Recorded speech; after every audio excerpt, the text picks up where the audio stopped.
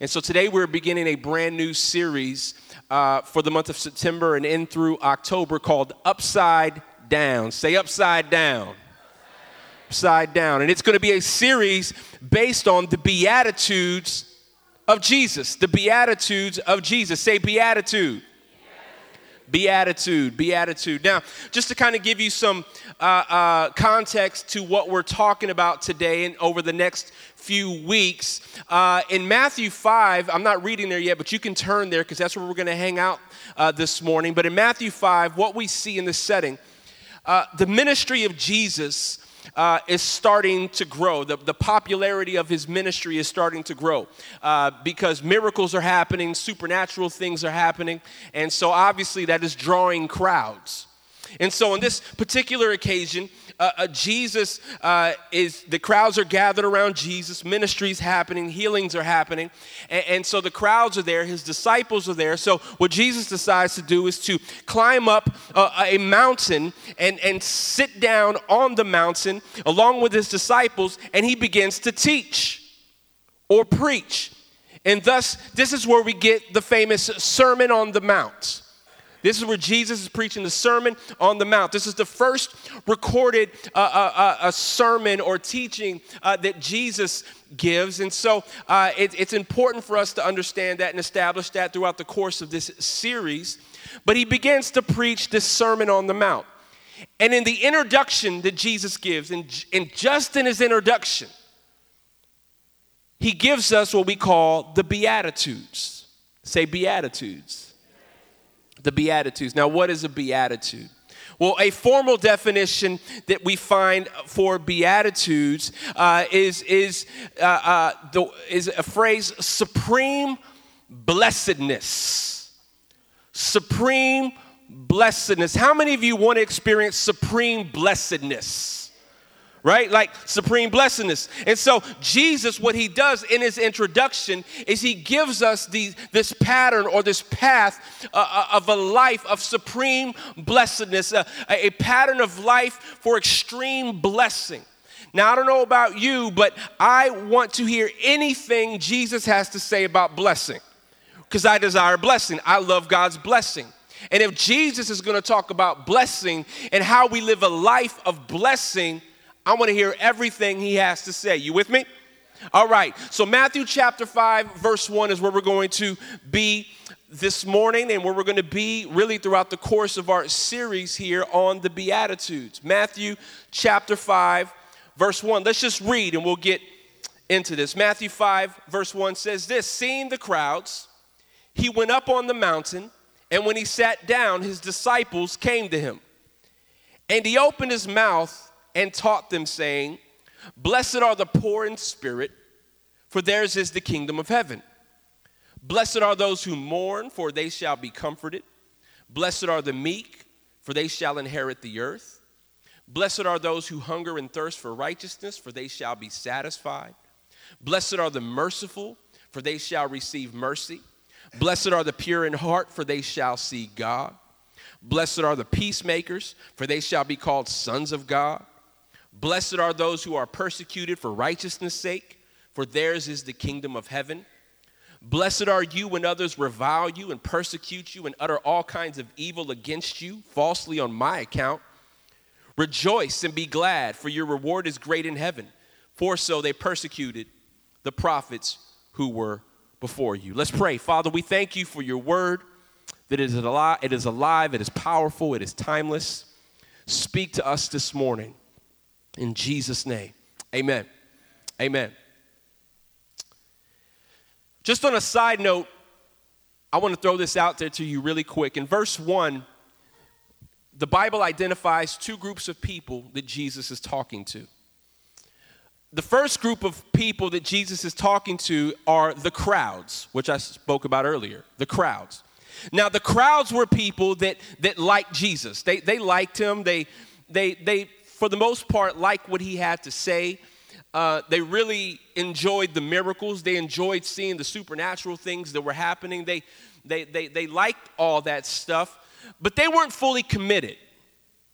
They were really really indecisive on if they were really going to leave everything to follow Jesus. So that was the crowd. That's one group of people that he's ministering to. But then there are the disciples. There are the disciples. There are those, the 12 that you saw on the stage here, right? The 12 that were loyal, the 12 that wanted to, that said, we're going to leave everything to follow you, Jesus. Those are the disciples. And I tossed that your way this morning because I think it's important for you to decide which group you land in. Are you part of the crowds who you like Jesus, but you're really undecided if you really want to follow him? Or are you part of the disciples? Are you willing to leave everything to follow him? Are you fully committed? And so he's speaking to these different groups of people in this text.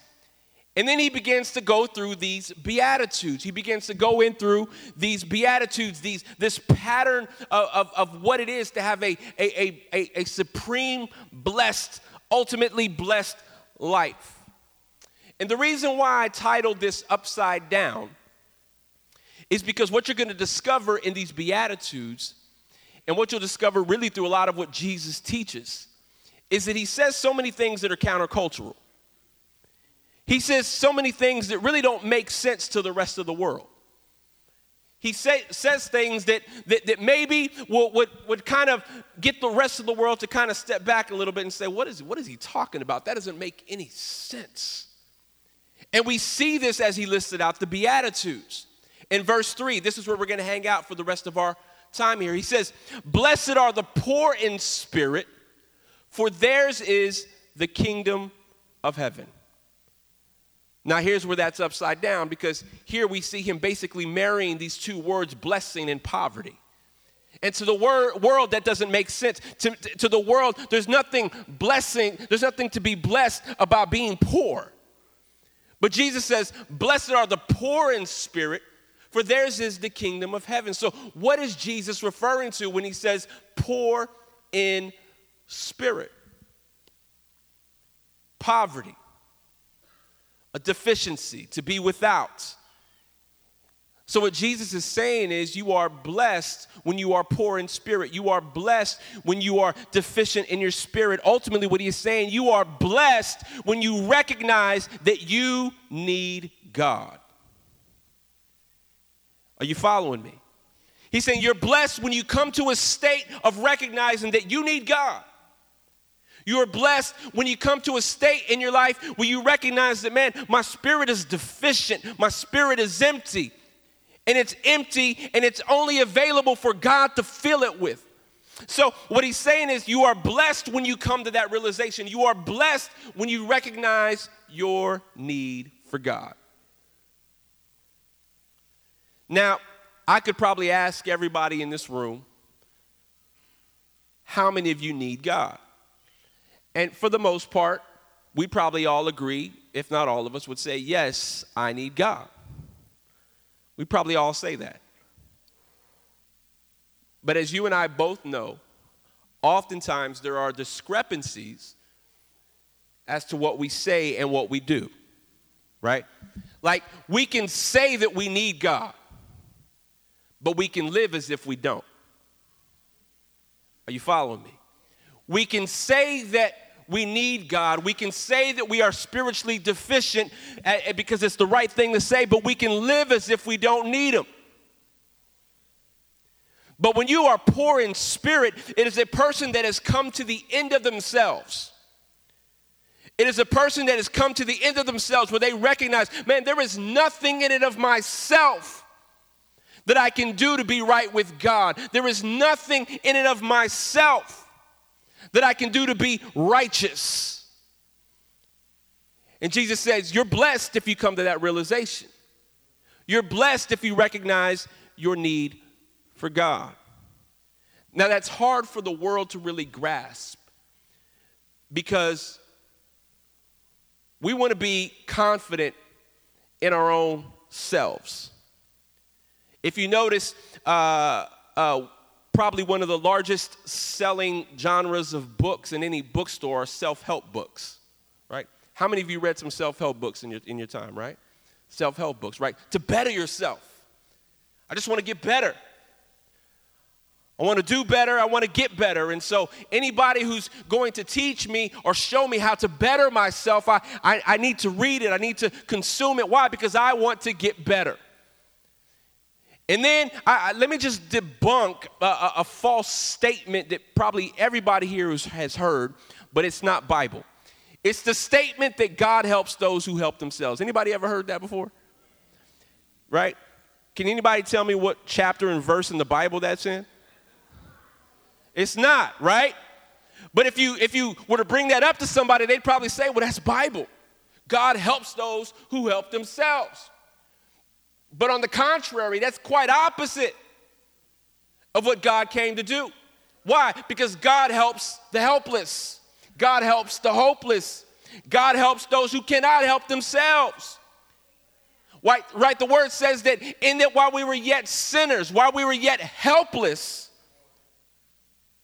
Christ died for us.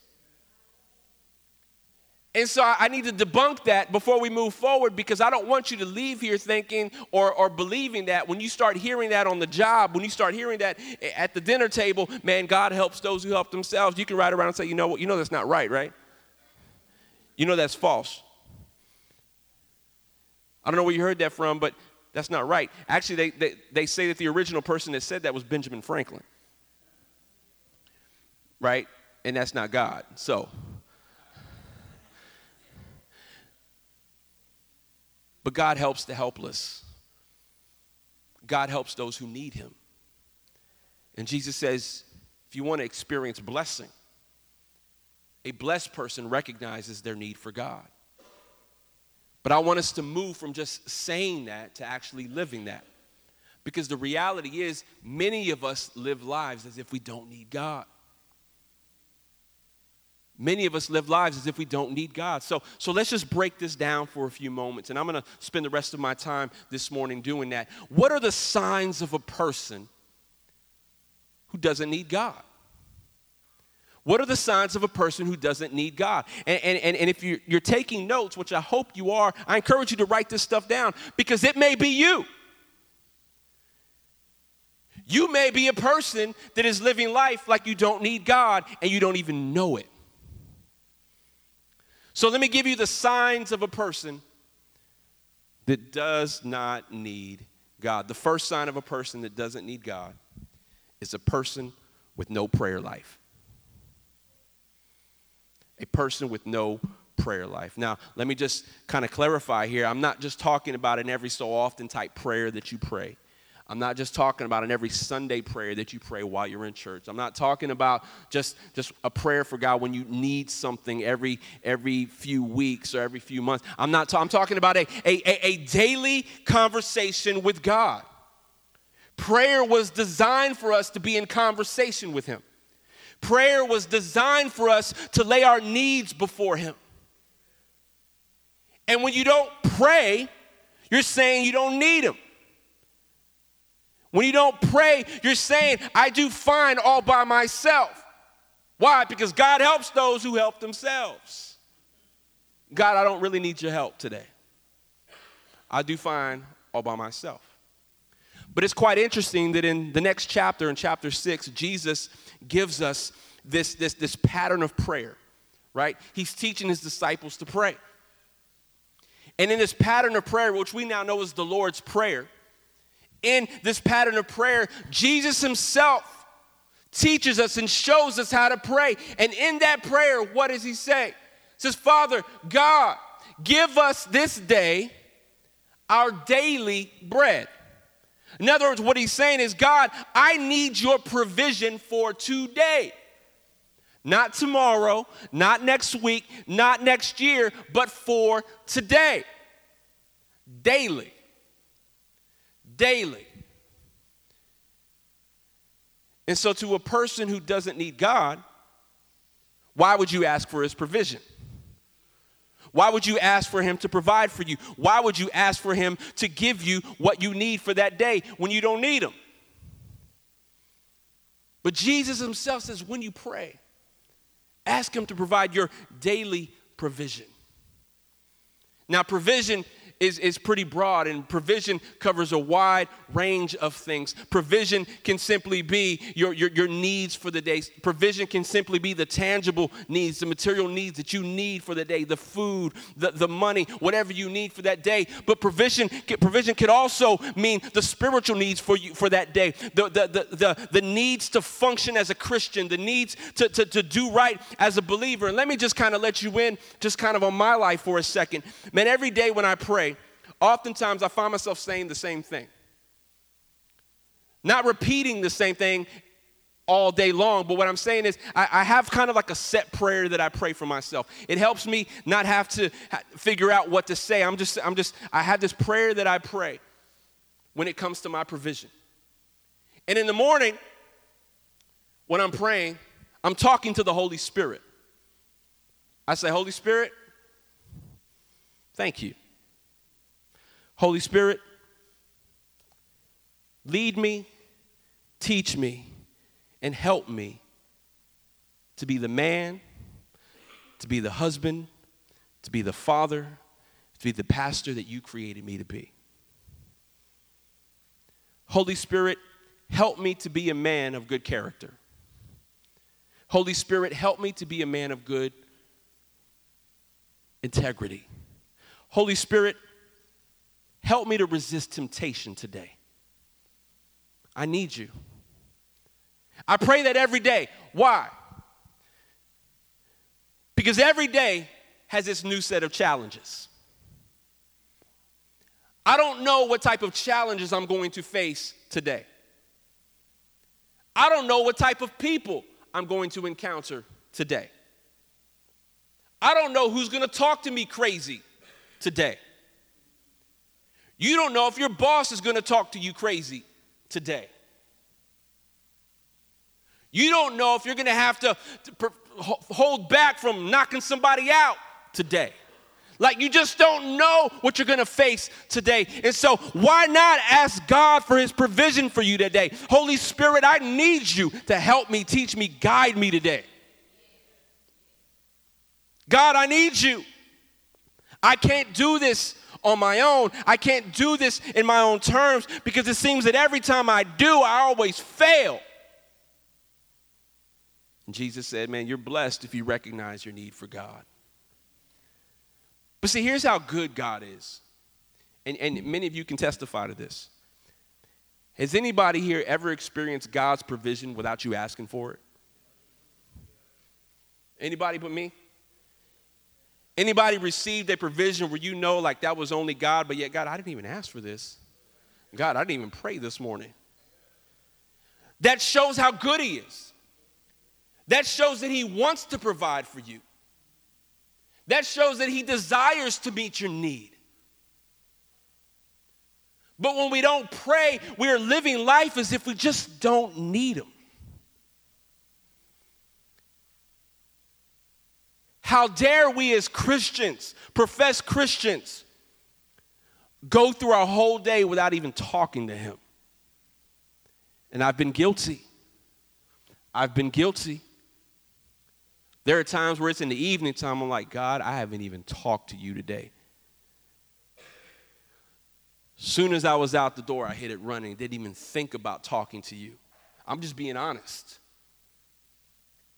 How dare I think that I can function throughout the day without you? How dare I think that I can function throughout the day without asking for your provision today? God, forgive me. But when we don't pray, we live life as if we just don't need him. Pray. Ask God for his provision for today. Model yourself after the Lord's Prayer. Model yourself after the prayer that Jesus gave us. Lord, give us this day our daily bread. Why? Because you're blessed when you recognize your need for God. So what's the second sign of a person who doesn't need God, right? Because prayer is a pretty big sign that, lack of prayer is a pretty big sign that you don't need God. Lack of prayer is a pretty big indication that, man, I can function with God function without God throughout the day. I don't need his provision. I don't need his daily bread. But the second sign of a person who doesn't need God is a person who has no desire to know God. A person who has no desire to know him. What does that mean? One of the best ways that we can come to know God, not only through prayer, but through his word, right? And when we don't have a desire to get in here, we don't have a desire to know him. Because let me tell you, for the most part, everything you need to know about God is right here. Everything you need to know about his goodness, everything you need to know about his mercy, everything you need to know about his grace is right here. You want to know how powerful God is? Read about it. You want to know how awesome and big your God is? Read about it. You want to know how he feels about you? Read about it. Because see, here's the thing. When you grow in your knowledge of God, when you start to see God for who he is, when you start to get into his word and see how awesome and powerful and mighty he is, when you start to feed yourself on that, what you start to realize and see is how big God really is and how insufficient and small we really are. And I don't know about you, but when I'm put up next to a big, big God, I want whatever it is he has to give me. Because in and of myself, I have nothing. Say nothing. But when you grow in your knowledge of God, you start to see his greatness. You start to see his awesomeness, how grand he is, how good he is. But the reason why we feel like we don't need God is because we really don't know him. And we grow to know him by getting into his word, growing in our knowledge and understanding of who he is. John chapter 17, verse 3, just some scriptures I want you to write down. And this is eternal life, that they know you, who? God, the only true God, and Jesus Christ, whom you have sent. He says, this is where it is, that you will know God. John 17:3, Romans 10:17. So faith comes from hearing, and hearing what? Through the word of Christ.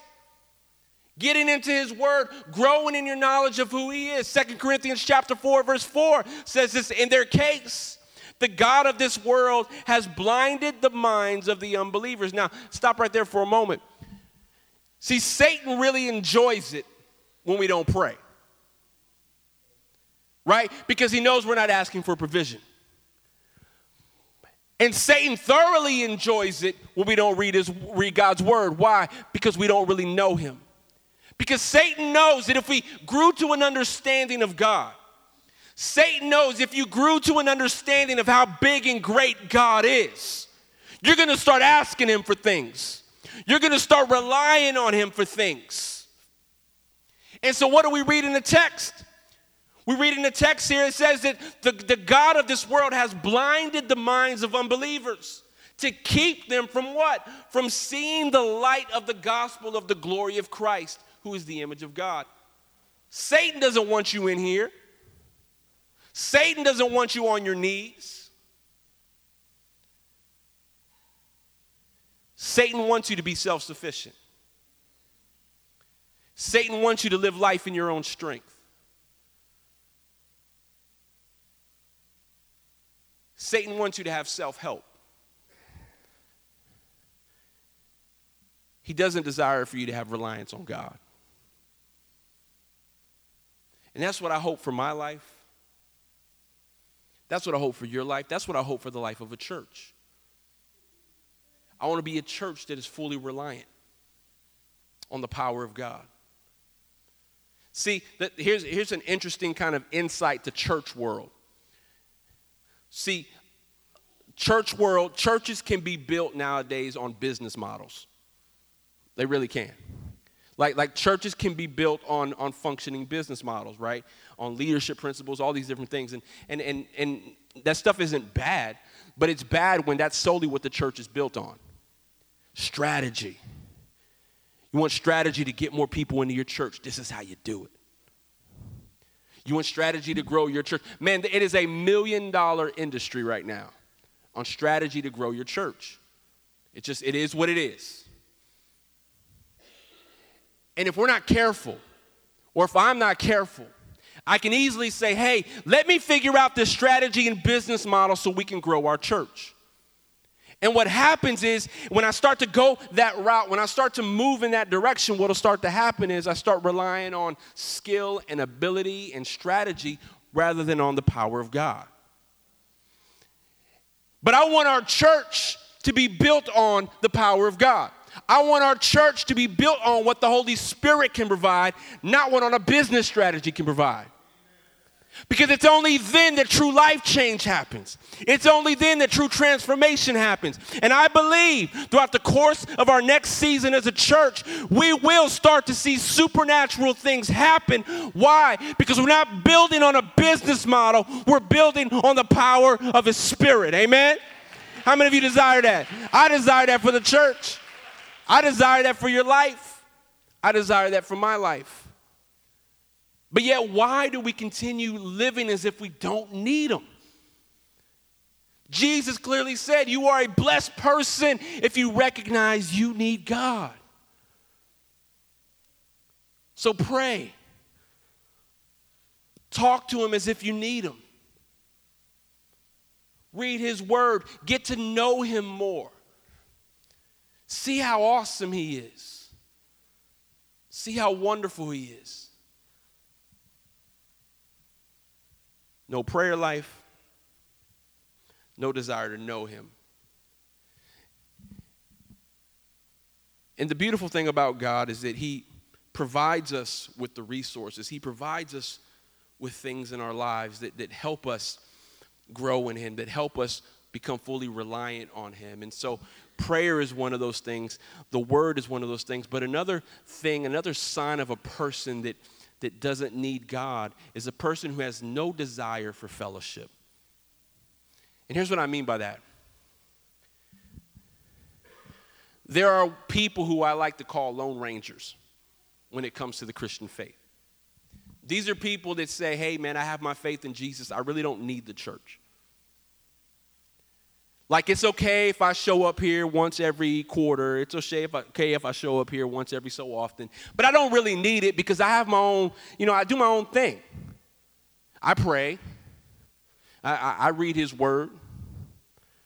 I watch church online. I watch church on TV. I really don't need the church. I really don't need this right here. Besides, I'm not really a people person. I'm an introvert. And I like being by myself. I like being alone. I like figuring this thing out on myself. I don't want to be around church people. But yet Jesus gave us relationship for a reason. Like when I do weddings, I do this at every wedding because I think it's just so vital. I talk about creation, right? And I talk about God creating the heavens and the earth, and I go through all that certain thing, and I paint it as an artist does, right? That God is this artist on this canvas, and he's creating the earth and doing everything so beautiful and so great, and that this artist steps back from his canvas and begins to look at everything and think, man, that's good, that's good, that's good, that's good. But there's one thing he says that is not good. What is it? That man should be alone, right? One thing out of all his creation that he said, it's just not good that man is alone. Why? So what does he do? He creates Eve, right? And we'll use that illustration for marriage, which is the right thing to do, but also for relationship as a whole. God desires for us to be in relationship with one another. Why? Because we need each other. You cannot do this on your own. You're fooling yourself if you think you don't need this right here. You're fooling yourself. You need fellowship. You need one another. We need the church. Hebrews chapter 10, verse 24, and let us consider what? How to stir up one another to love and good works, not neglecting to meet together, as is the habit of some, but encouraging one another, and all the more as you see the day drawing near. He's saying, don't neglect it. Don't neglect this right here. You need this. I need this. We need fellowship. And I strongly urge you, please do not get caught up in the lie that this isn't important. Can you be saved without coming to church? Absolutely. You can make it to heaven. You can make it. You're good. Jesus has secured that on the cross. It's not the cross and the church that saves you. It's solely Jesus and what he did and what he accomplished. But how do you think you can live this life successfully? Like, how do you feel that you can function in this world successfully as a believer without brothers and sisters around you that are there to encourage you and build you up? Because let me just be honest, this life is difficult. This life is pretty hard. This life can get very lonely at times, especially when you're the only one on the job that's a believer. Anybody ever been there before? Especially when you're the only one in the lunchroom that's trying to follow Jesus hard and everybody else is just talking about their exploits and everything else that they do outside of God. It can get lonely. But then it can be refreshing when you step into the doors and fellowship of other believers.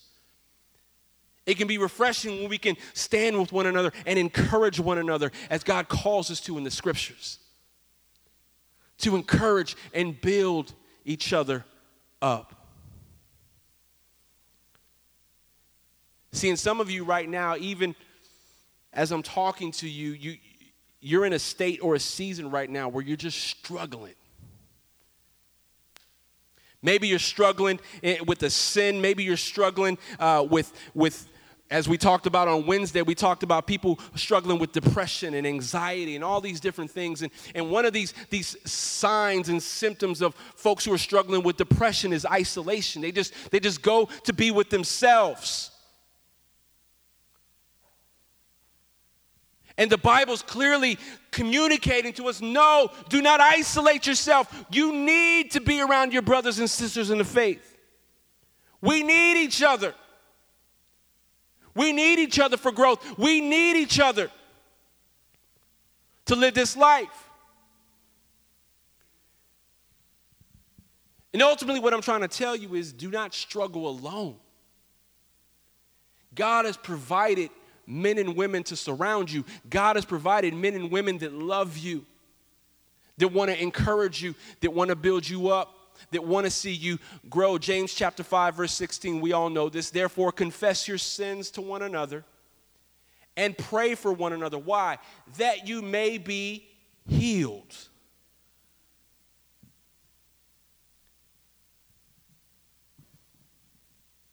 Some of you may not have ever considered that this place can be a place of healing for you. Some of you may be struggling in your marriages and in your family and all different types of circumstances that are going really bad right now. And instead of running to connect and build with one another, you've run away and said, well, I don't want to be in there because I don't want them to know my business. I don't want them to know that I'm struggling. When I see them in public or when I see them at different places, I smile and I present that everything is okay. Because I just don't want them in my business. And that may be you, and that may be your personality. That may be just what you desire and how you desire to live. But let me just tell you something. God has made us for relationship. He's made us to grow with one another. We need each other. I need you. You need me. Don't stay away. Don't treat the gathering of the saints or church as just something that we just occasionally will do when I feel like it. When I get up early enough, I'll do it. If I don't have anything going on Sunday, I'll make it.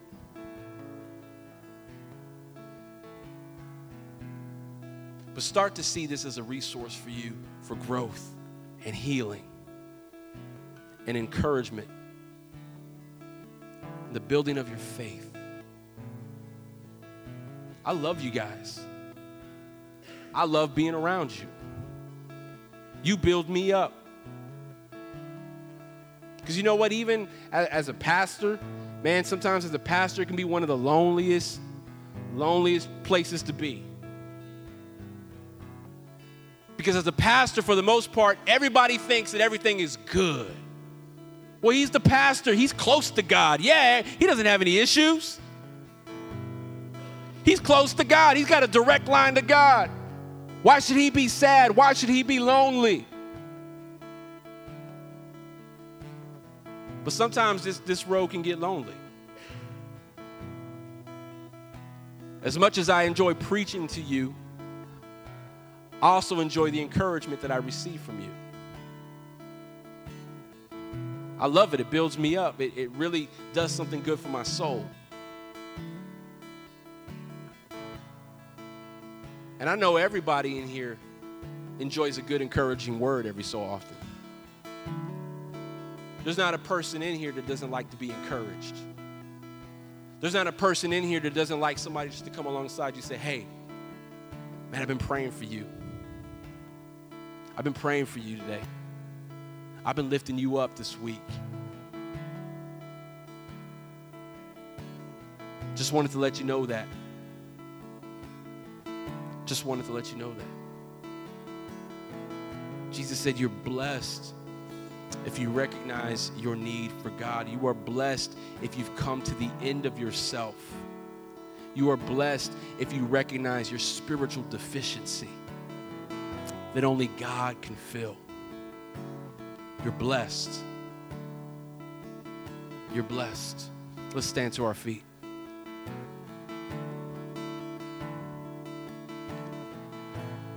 As I said at the beginning of this message, this is the first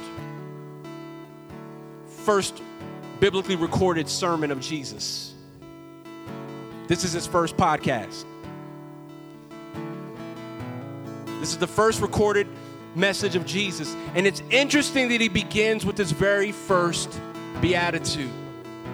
Blessed are those who recognize their need for God. Blessed are those who are poor in spirit. Why? Because that's where it all begins. That's where it starts. That's the beginning of life, is becoming to the end of yourself. And for some of you this morning, you've come to the end of yourself. Some of you are in a place right now where you realize you are deficient spiritually. And you need God. You need God for salvation. And today can be the day of salvation for you.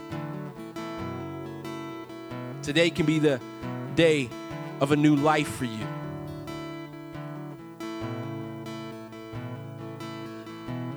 As we said in our communion time, as we said throughout the course of our entire time this morning, Jesus, the Son of God, came to this earth to live a sinless, perfect life, to die on a cross that we deserved, but to die on a cross for sins that he didn't even commit, but to die for the sins that we've committed. And because of that, we now can be forgiven of our sins. Because of that sacrifice, you can be forgiven of your sin. For some of you, you've never asked God for forgiveness before. Today can be that day for you. Today, you can be forgiven of every sin you've ever committed and every sin you're going to commit. Today can be that day for you. Jesus died 3 days later, he rose again. And because of that resurrection, you and I now can experience a brand new life. We are not the same people anymore. You can experience salvation today. You can come to know Jesus as Lord of your life today. And if you've never done that before, you've never accepted that invitation, you've never repented and asked for forgiveness of your sins before, today can be that day. I'm going to ask you to come meet me down here at this altar. I'm going to ask our prayer team if they would come up and join me.